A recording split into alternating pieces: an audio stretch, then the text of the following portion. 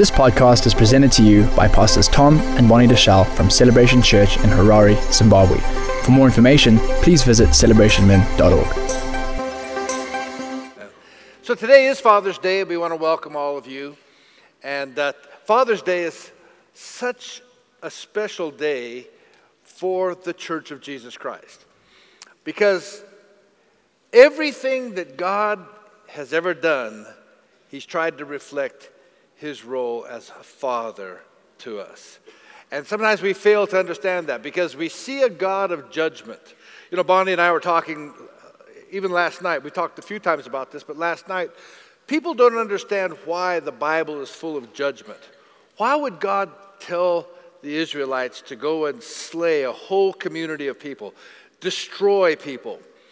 Well, if you understand that there were seasons where the people became so defiled before God that they weren't even human anymore. The Bible says that is in the days of Noah, so shall it be in the end of time. How many of you know that when you start messing around with your gender too much, you may not be a human being anymore? You know, when you start breeding yourself with animals and you start breeding yourself with all kinds of different things, when do you stop being human and when do you start becoming something that is not something that God died for? So the Bible talked about the Nephilim. It talked about a group of people that had begun to have cohabitation with man, and they were no longer men. Jesus came to redeem man and mankind. God's intention was for man and mankind, not for some hybrid. That's why God doesn't like hybrid anything. Hello? God forbid us to build hybrids. Why? Because most hybrids can't reproduce after their own kind. So I just think that it's something you understand.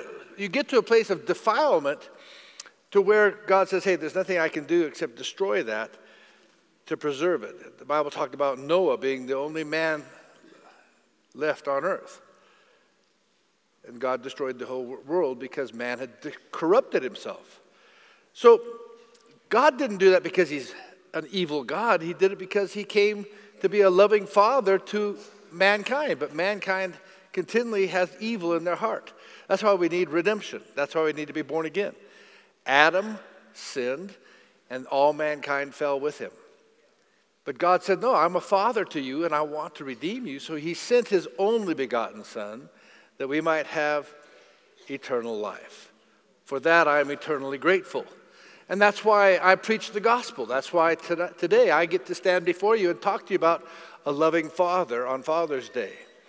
So let's just talk about fathers. I want to talk to you about one of the first fathers in the Bible, one of the patriarchs. His name was Abram. Abram. Everybody say Abram. Abram became Abraham. Abraham. Say Abraham.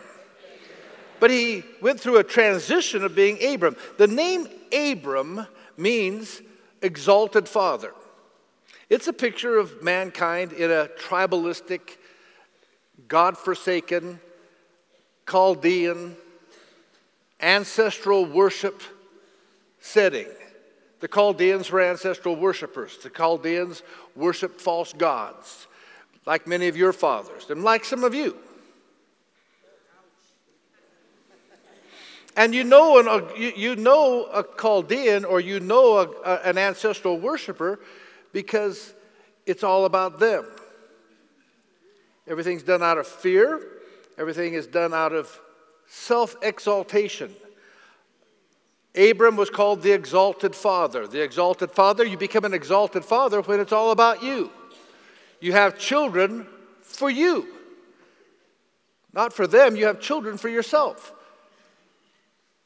You're not afraid to appease the gods with your child. We have, in our culture, we know that we've seen many people actually offer their children for self-enrichment.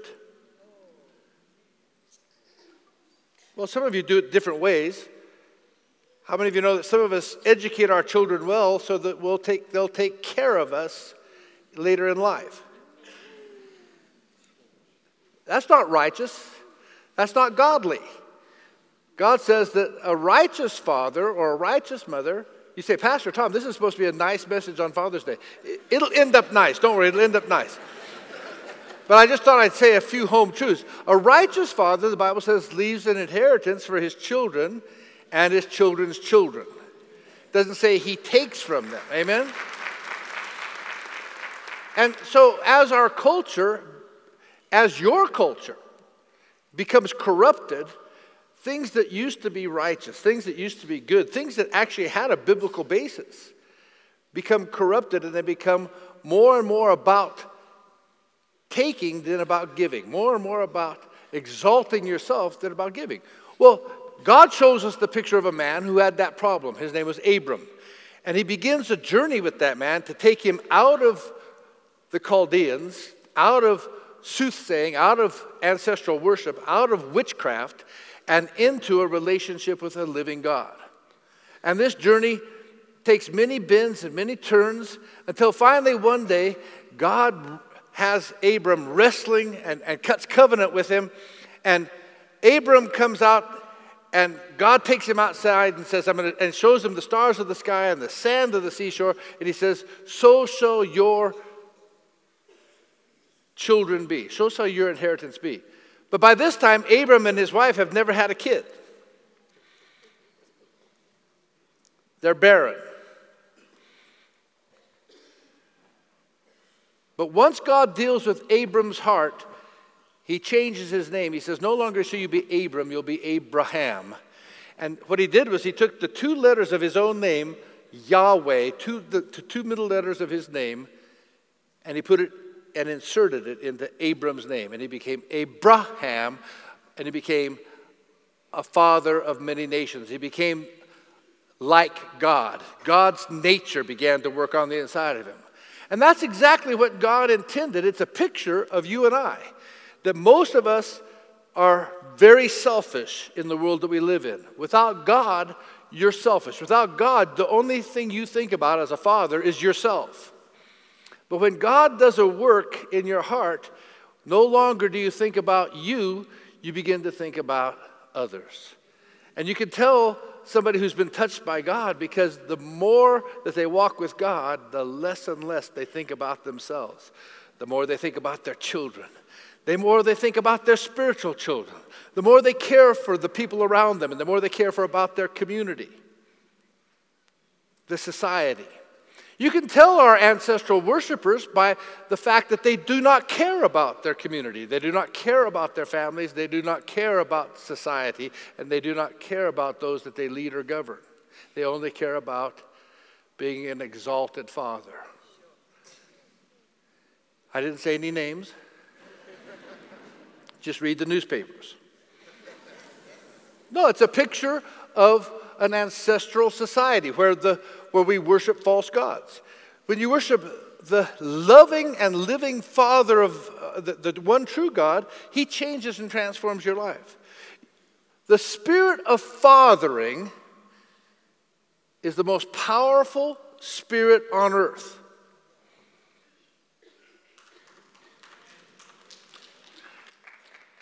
Ancestral worship does not lead to fathering. I'm sorry, it doesn't lead to fathering. It leads to taking care of yourself. It leads out of fear. And children are not nurtured nor cared for, maybe when they're babies, but not throughout their lifetime. The kingdom of God is about fathering. It's all about falling in love with our Heavenly Father. That's what it's all about.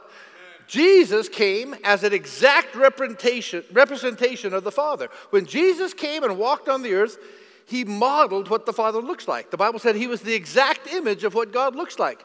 God so wanted you to see what He looked like that He sent His only Son and said, and Jesus said, if you've seen me, you've seen the Father. If you've heard me, you've heard my Father. When the disciples said, Jesus, teach us how to pray, He said, pray this way. Our Father, not my Father, our Father which art in heaven, hallowed be thy name. You see, Jesus also told His disciples, He says, it's my Father's good pleasure, it's our Father's good pleasure to give you the kingdom of God. God's not withholding anything from us because we're his kids. But we have to be able to receive a spirit of fatherhood and fathership if we're going to receive the Father's kingdom. Jesus came to break a spirit of fatherlessness.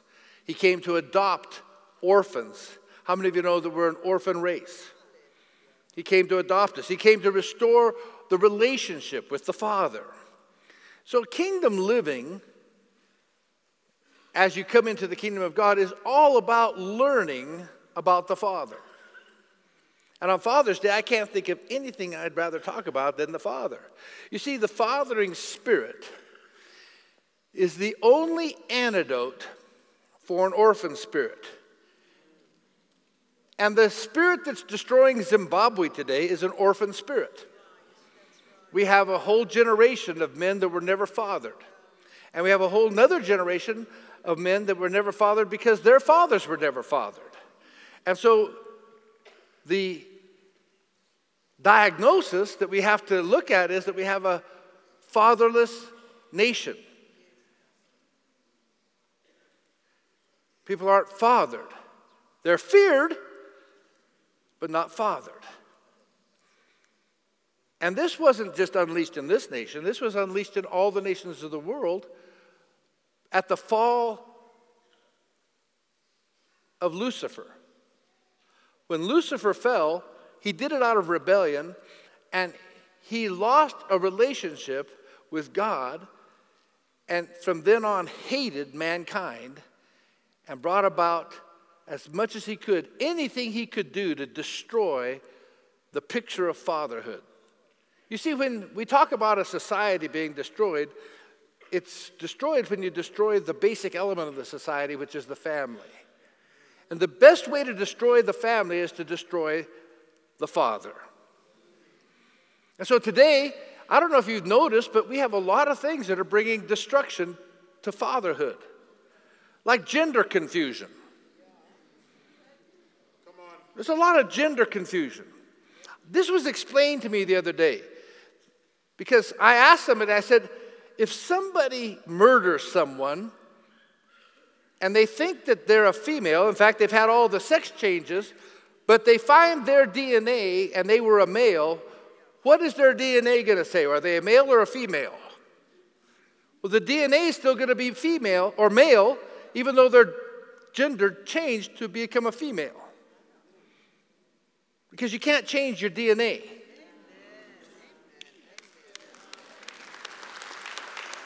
But in our society today, we're supposed to believe that you can be anything you feel like you're supposed to be. But doesn't that confuse things? Who's father in the home if you have a gender change? Who's mother in the home? See, the Bible speaks about mothers and fathers. Can you have two female mothers? Which one's the father? I get confused. I don't know. Maybe I'm just too simplistic. But what I'm saying is the more confusion, the more attack against the home, the more attack against the basic building block of our society. And our own government has now taken money from the Global Fund, and they put $3 million towards the HIV problem with our AIDS problem, and $25 or $26 million towards LGBT doctrines and gender funding. Guys, we don't even believe in that in Africa. But yet we're taking money and we're spending on that doctrine because the West is perpetrating it against the church and against society and against families. And I know it's an agenda, and I know it's their agenda, but it's not God's agenda. God said, I created them, male and female created I them. Man and woman. And I'm sorry, if this offends one of you who's struggling with your gender, I want you to know something. We love you. But you don't have to wrestle against me. You have to wrestle with the Scriptures.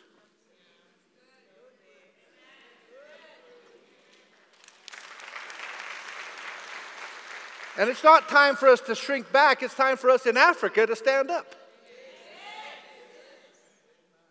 You see, an orphan spirit is the most destructive spirit on the earth.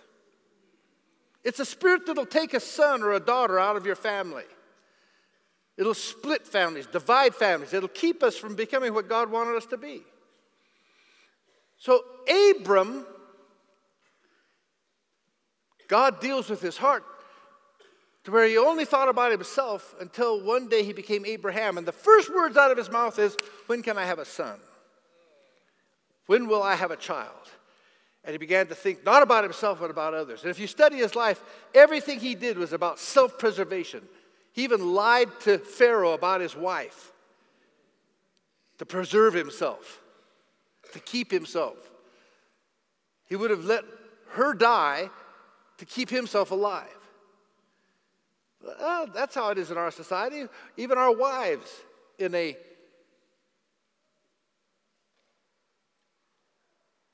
witchcraft society are only pawns on the chessboard for self-preservation. Only when a man comes into a real encounter with the Heavenly Father does he have the ability to become a father, to be a husband, to care for others, to think about somebody besides himself. And that's the story of the whole Bible, is that God takes men and takes people. We see the story of David, and I want to lead you into this story today. In 1 Chronicles, the 13th chapter, it was part of your daily reading yesterday. And it says, and David consulted with the captains of thousands and hundreds and with every leader. And David said to all the congregation of Israel, if it seems good to you and that it be of the Lord our God, let us send abroad unto the brethren everywhere that are left in the land of Israel, and with them also to the priests and the Levites which are in their cities and the suburbs, that they may gather themselves to us, and that we could bring again the ark of our God to us. For we inquired not of it in all the days of Saul. And all the congregation said, hey, this seems like a good thing, and that they would do so, for it was right in the eyes of all the people.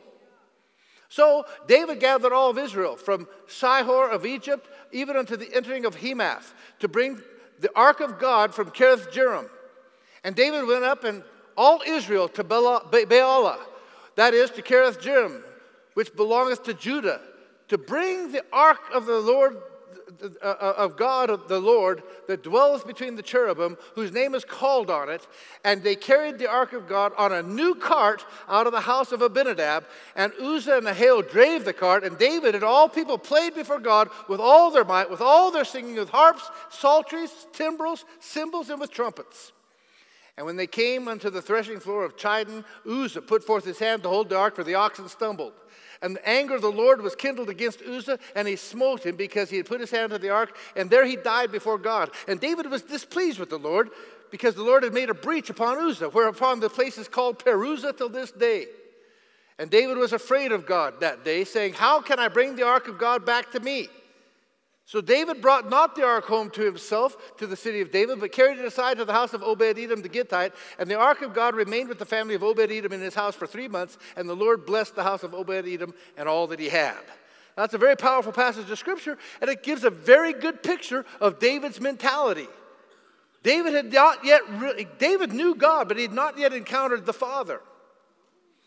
You understand, they have not sought the Father. They have not sought the ark of God. They have not sought God himself, because the Philistines had the Ark of the Covenant. All of a sudden, the ark shows up. They don't know what to do with it. And David says, hey, I'll tell you what, let's get the ark to myself. I'll take it for me. I'll take it up to my city. But he hadn't prepared anything for it. He didn't know how to move the ark. He says, make a new cart. So they put a worldly structure together. How many carts are made of boards and steering committees?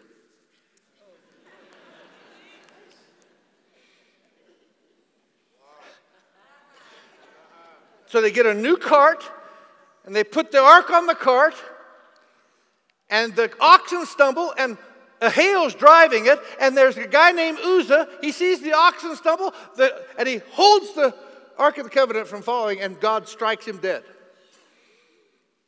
David says, hey, I never intended for this to happen. So he puts the ark into Obed-Edom's house, He goes and figures out what to do. In the meantime, he builds his own house. He takes care of himself. Don't worry, David's taking care of David. Don't worry, that's what David does. David's going to build his own palace. He takes care of himself. You read chapter 14, David's taking real good care of himself. But then we come to chapter 15. Look what it says here. And David made himself houses in the city of David and prepared houses. He didn't make a house, he made houses. I was just in Swaziland. The king of Swaziland has 14 wives and 14 different palaces.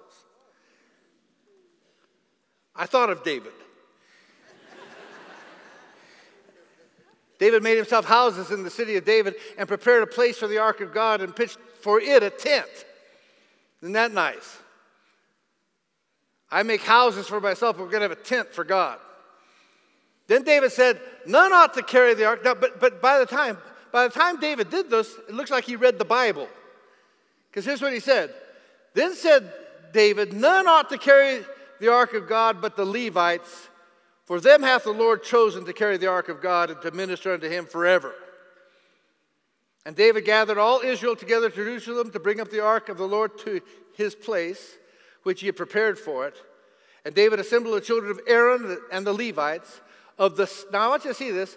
Of the sons of Korath, Uriel the chief and his brethren, 120. Of the sons of Merari, and I'll tell you what, it goes through here, and it talks about the sons of, the sons of, the sons of, the sons of, the sons of, the sons of. Go to the next chapter. And David called Zadok and Abiathar the priests and the Levites, and it goes on, and he says, he talks about, you are the chief of the fathers of the Levites. Sanctify yourselves, both you and your brethren, that you may bring up the ark of the Lord the God unto the place that we have prepared for it. Because you did not do it at the first, the Lord our God made a breach upon us, because we did not seek him after the due order. Boy, let me tell you something. When you read this, all of a sudden you see David says, wait a minute, we didn't seek God the way he wanted to be sought. We didn't seek him according to the due order. We just thought that anybody could touch the ark, anybody could do what they wanted to, any way they wanted to. But when God smote Uzzah for touching the ark, David went and finally studied what the Bible said and said, wait a minute. And he called the fathers and the sons, and he said, fathers, instruct your sons. The son of so-and-so is going to do this. All the Levites. This is a picture of what God wants. When my wife got up this morning and was sharing with you at the baby dedication that it's up to fathers to instruct their children. It didn't say mothers. Mothers are the wisdom givers. Fathers are the wisdom givers. Mothers are the law givers. That's true. But fathers, you have to give the wisdom for mothers to give the law to. And the reason that our society is disintegrating is because our fathers have not instructed their children. We've educated them, but you didn't do that either. You paid for them to get an education, but you didn't instruct them. And there's a big difference between education and instruction. We have many educated people that are a menace to our society. They're smart enough, but not educated. They have not been trained. No character, just clever. Training has to do with the character of your child. Training has to do with the fear of the Lord. Training has to do with not teaching them what to do, but how to do, how to live, why to live. David figured it out. He said, wait a minute. We can't just do this. We can't move the ark of God without generations. You know, we have a problem in our society today where the young generation just can't wait for the old generation to die off so they can take over. But if the old generation was doing what they're supposed to do, they would walk with the young generation and prepare the way for them so that the handover, takeover is seamless. There should be a handover, takeover that is seamless in the church, in your business. I tell you, I've watched so many of our businessmen hold on to their company till there was nothing left and then say, here, son, do you want the company? And the son says, excuse me? There's a great bus company. And the son of that owner of that bus company was coming to our church. But by the time the dad wanted to give the bus company to his son, the buses were all on their last legs. There was nothing left of that great company. And the son says, Dad, there's nothing left for me. There's nothing for me to do here. And the father never let the son learn the business. So the son was gone off and done something else. I think he's a banker or something. But they could have had a destiny. They could have had a dynasty as a family. But the father was an exalted father. He didn't know how to father his son. It was a great tragedy to my heart to watch that. The father was not a believer. The father never did come to know Christ.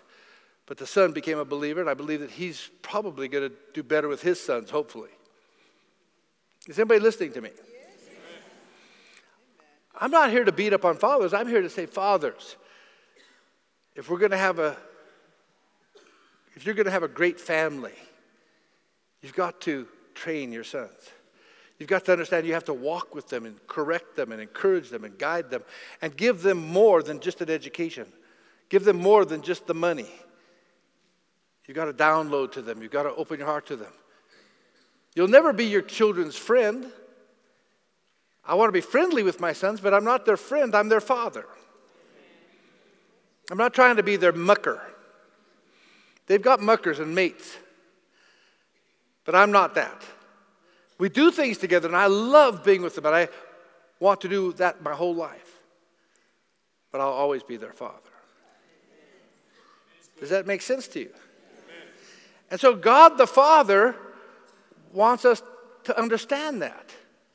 And he gives us these pictures throughout the scriptures. Here we see David. We saw Abraham.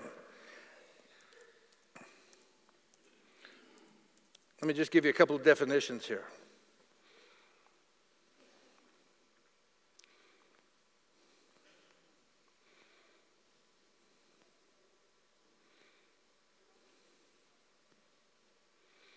The word father in the ancient Hebrew is a word picture. You know, these pictures are amazing. But it's two letters, Aleph and Bet, the first two letters of the alphabet. And the word Aleph literally is the symbol of an ox. It symbolizes the ox. And it's strength or to lead. Bet is literally a house.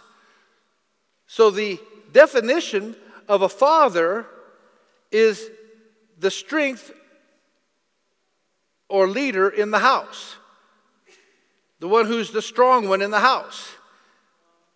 And it's a clear message for us today. It's a picture that gives us a promise. It describes the father as the strength or the leader of the house, and which presents him as a blessing who can give support and direction to the family or even to a nation. And to fully understand this promise, you need to understand what the Hebrew concept of a father is. In the eyes of a Hebrew, a father is threefold. Okay? Each of these three different fathers in the Hebrew is to do something. Each of these fathers is meant to be a source of strength and a source of direction.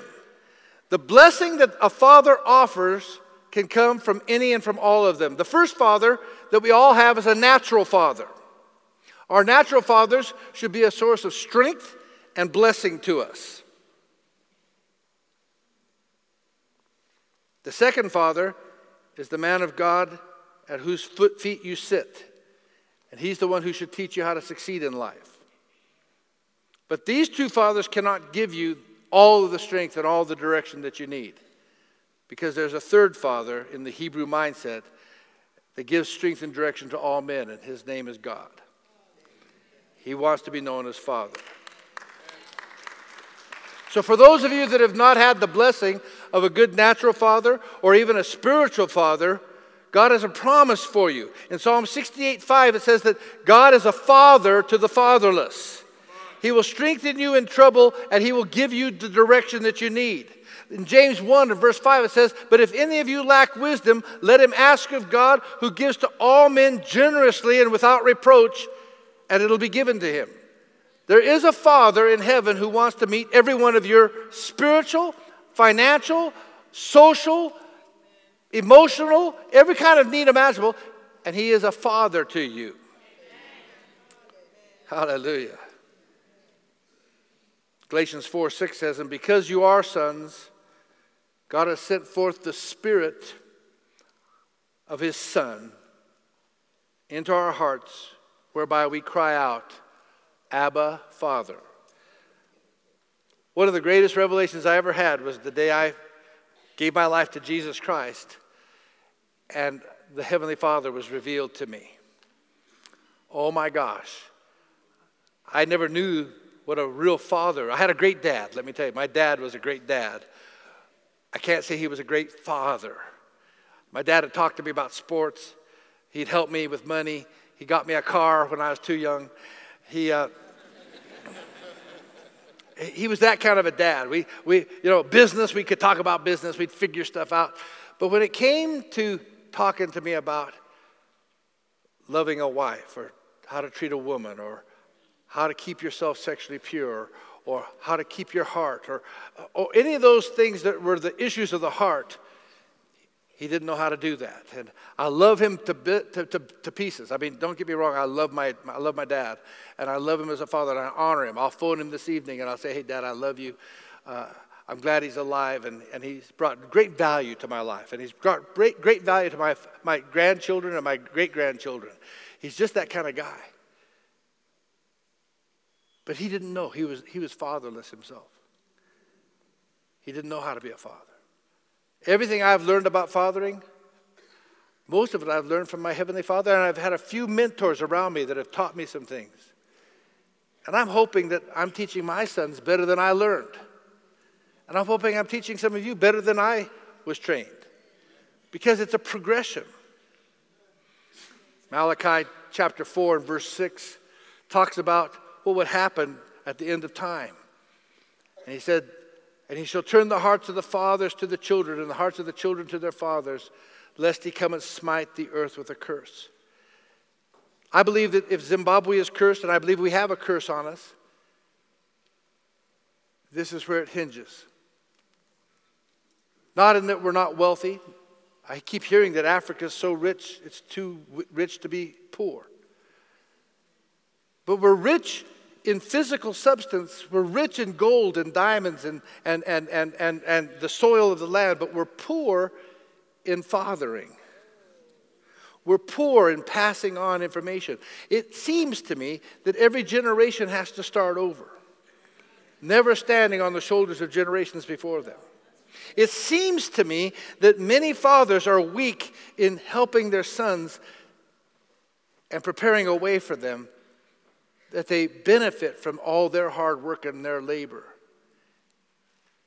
It would seem to me that often, as fathers, we expect our children, we think it's some kind of virtue for them to start over.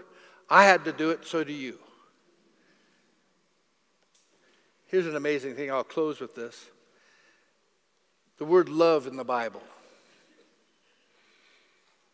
The word love in the Bible, the Hebrew word for love, is pronounced ahav. It's made by taking the word for father and placing an open window in the middle of the word father. And what it simply means is, in pictographic language, is the Father revealed. Love is the Father with a window in the middle of it, revealed. The Hebrew word picture defines love as the Father revealed, and it's a definition of love that is confirmed in 1 John 4 and verse 8. The Bible says that God is love. And God wants you to know that, hey, if you have love, it's me. I'm in the middle of it all. So the word picture also tells us that through love, when we have love, others can see the Father's life. They can see our Father revealed. So when these children get up here and they're saying, oh, Pastor Tom, we thank you for what you did in church. I don't want them to see Pastor Tom. I want them to see the Father's love revealed. As a pastor, I'm not here to have you love me. I want you to see that there's a heavenly Father that speaks through me to touch your life. In fact, my job as pastor is to represent the Father to you. Now, I can promise you, I don't always do a good job because I'm still flesh and blood. I am not perfect like many other pastors in town.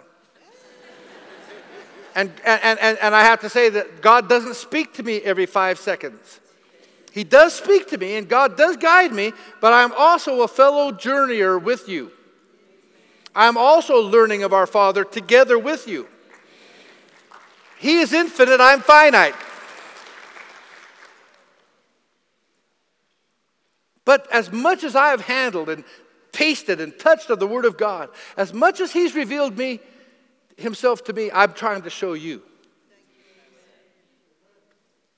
And that's why we do things like Be That Man. That's why we do things like majoring in men. That's why we do things for the women, because you need a father too. I'm beating up on the fathers pretty good today, but mothers needed fathers as well. Amen? The sisters needed a father and need a father. The Bible says this: all men will know that you are my disciples if you have love for one another. Let me tell you something. When the love of the Father, the love of God is shed abroad in your heart, it's not hard to love each other.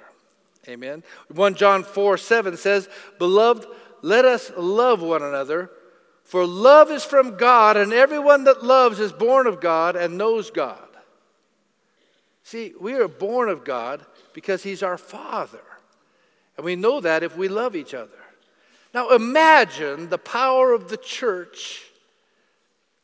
Imagine the overpowering impact of the gospel in this world if we were to learn how to reveal the Father's love to those around us.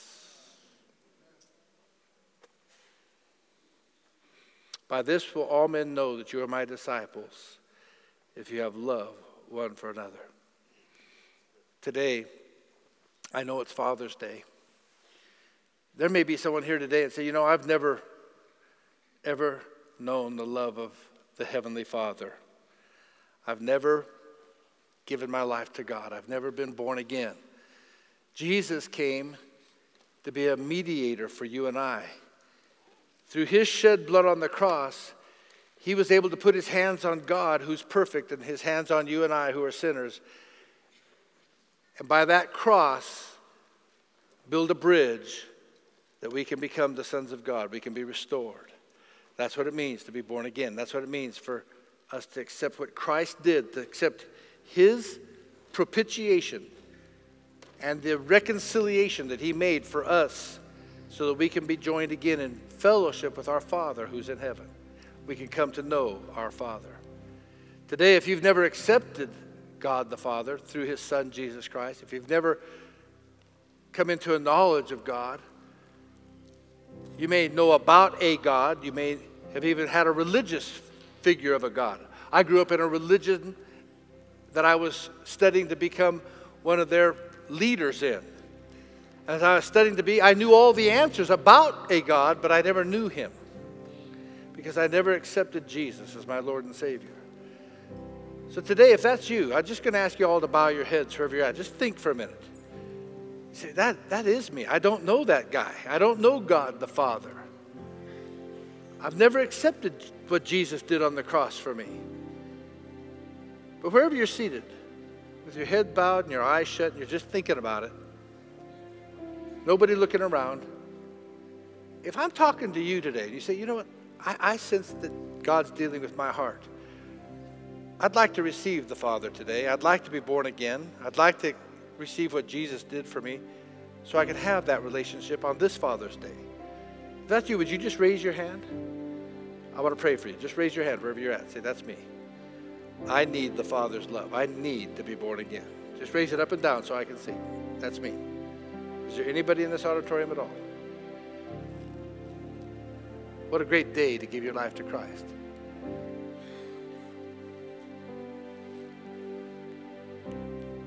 One hand back here. Somebody else? Just quickly, up and down so I can see. God bless you. Who else?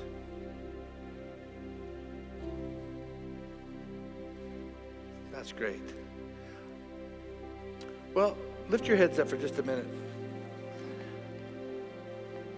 For you that raised your hand, or I think there might have been two of you that raised your hand, I'm going to ask you in just a moment to gather your personal belongings and make your way to the front here. But I think there's another call. How many of you say, I'd like to be a better father? I'd like to be a better father.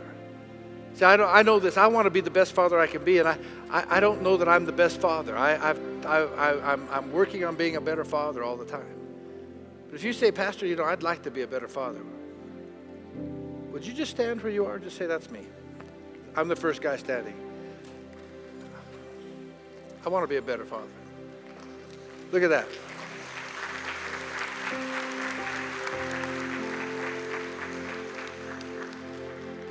Now, there's so many of you that want to be better fathers. We don't just get better because we want to be. You got to work at this. We got to work at being better fathers. That's why we have Be That Man.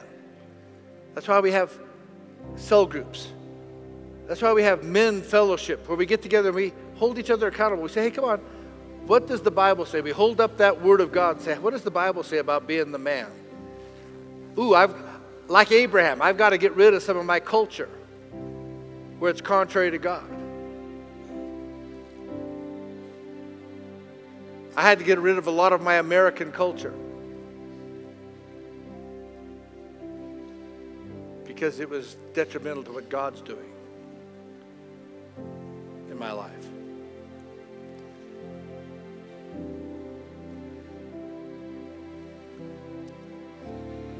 I'm not quite sure how to do this today.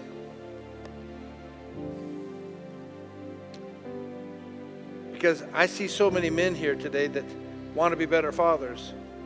Some of you are great fathers. I get to know some of you, but some of you great fathers are still wanting to be better fathers. That blesses me. Some of you that have never been fathered don't even know what that's like.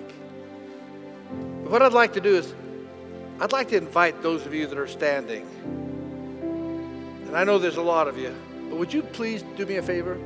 Would you slip out of your seats and make your way to the front? I want to pray for you today, and I want to do something with you. You're that important. You're that important. You're that important. You're that important. God loves you. We love you. You gave life to me, set me on your knees. Come right up here. Come on right up here. And you Come right up to the front. covered me with your love.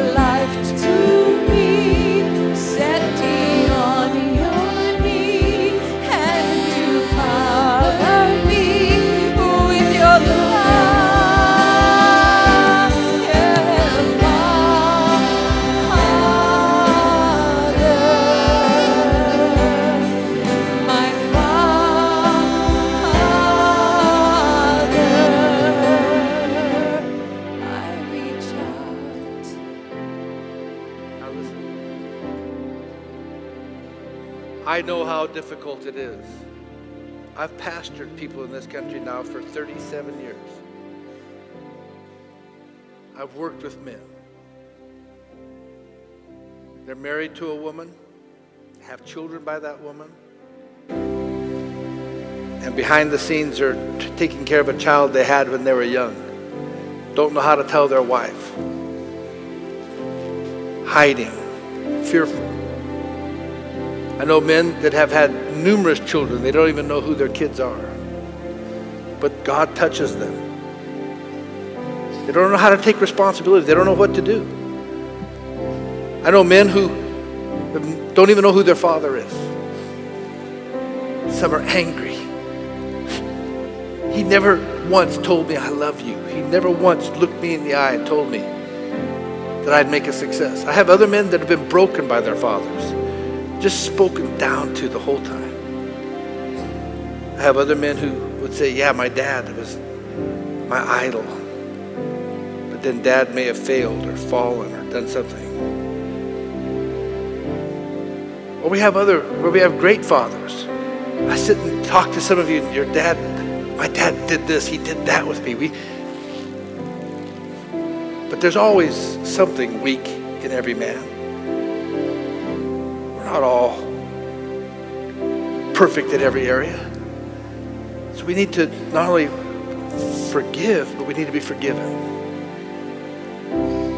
Real fatherhood isn't being exalted. It's being transparent with each other and with our families, and even with our own fathers. I want to pray for you today that you'll be a better father. But I know the best way to be a better father is to be honest with your situation. Embrace it. Let God deal with you. Become the father. Take responsibility. Talk to your father. Some of you, I'll tell you what, you haven't talked to him maybe in days, weeks, months, years. Make the phone call today. Make the phone call. Hey, Dad. Dad, I just wanted to call you and tell you, thank you. Thank him for what? Hey, you're here. That's enough. If nothing else, you're here. He brought you into the world. Yep, that's all he ever did. Well, that's enough. At least you're here. But don't let his brokenness become your bitterness. Forgive him. Dad, I'm going to forgive you today.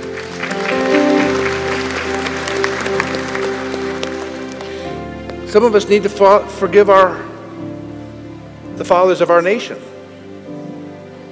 We just need to forgive them. We need to forgive our fathers.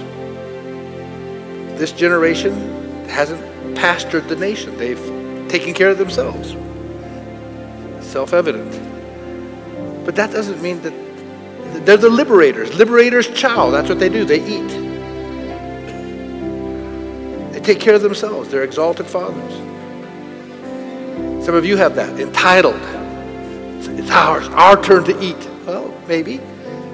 But when is it going to be your turn to build and leave an inheritance? That's what fathers do. Show the father's love.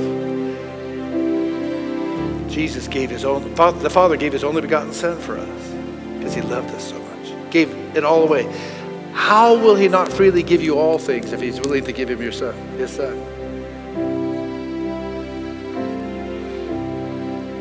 Amen? Let me pray for you. Father, I bring the men of our church before you. Look at these men, Father. Look at them. Look at them, Father. Look at them, Father. I want you to see them, Father. Look at them. They're saying, I want to be a better father. Father, many of us have never been fathered. We don't even know what that looks like. But Father, I ask that you look at their hearts today and that you begin that work that only you can do. As painful as it might be, begin the work of making fathers out of men. Fathers out of men. Father, where we've been weak, Father, give us courage. Where we've lied, we want truth. Where we've defrauded,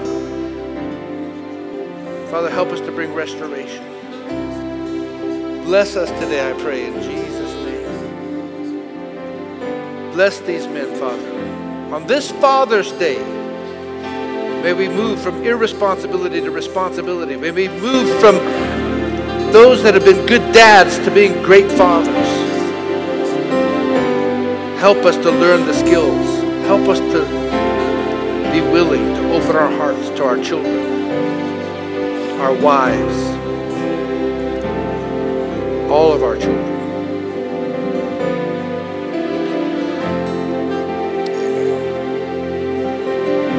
Guys, just look up here for a minute.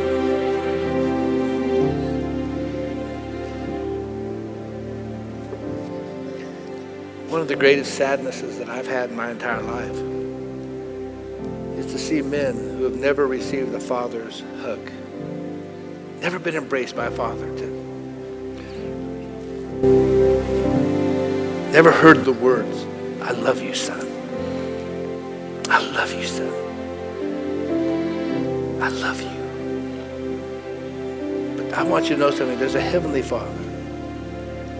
And if I could, I'd come and I'd give you a hug on his behalf right now to every one of you.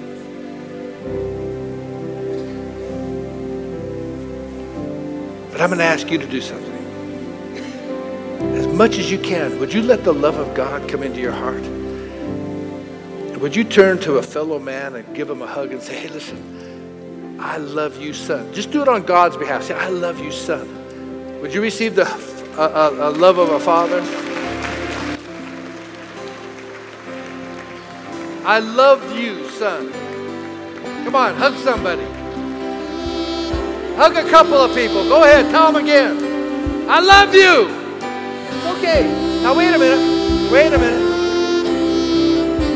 Wait a minute. I know that this may feel funny to you. But can I ask a question out here in the audience? How many of you in the audience say, "You know what? I'm not sure I've ever had a father's hug"? How many of our sisters say, "I've never had a real father"? So just raise your hand. Let's just see. Would you look out there? Look at that. So many of our sisters and never had a father hug them. How many of you men feel like as you walk back to your seat, if one of the sisters or one of the brothers that didn't come forward here needed a hug today from a father, do you think you could give them a father's hug, the father's hug? You could do it in purity and you could say, "I love you." Could you do that? Let's just practice, okay? On your way back to your seat. If you need a father's hug, let one of these men give you a big hug today.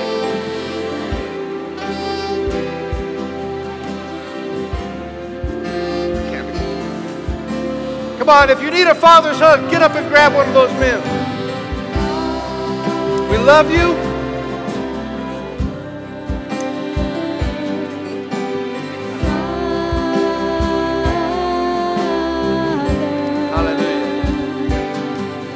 Thanks for listening. For more teachings and videos, visit celebrationmen.org.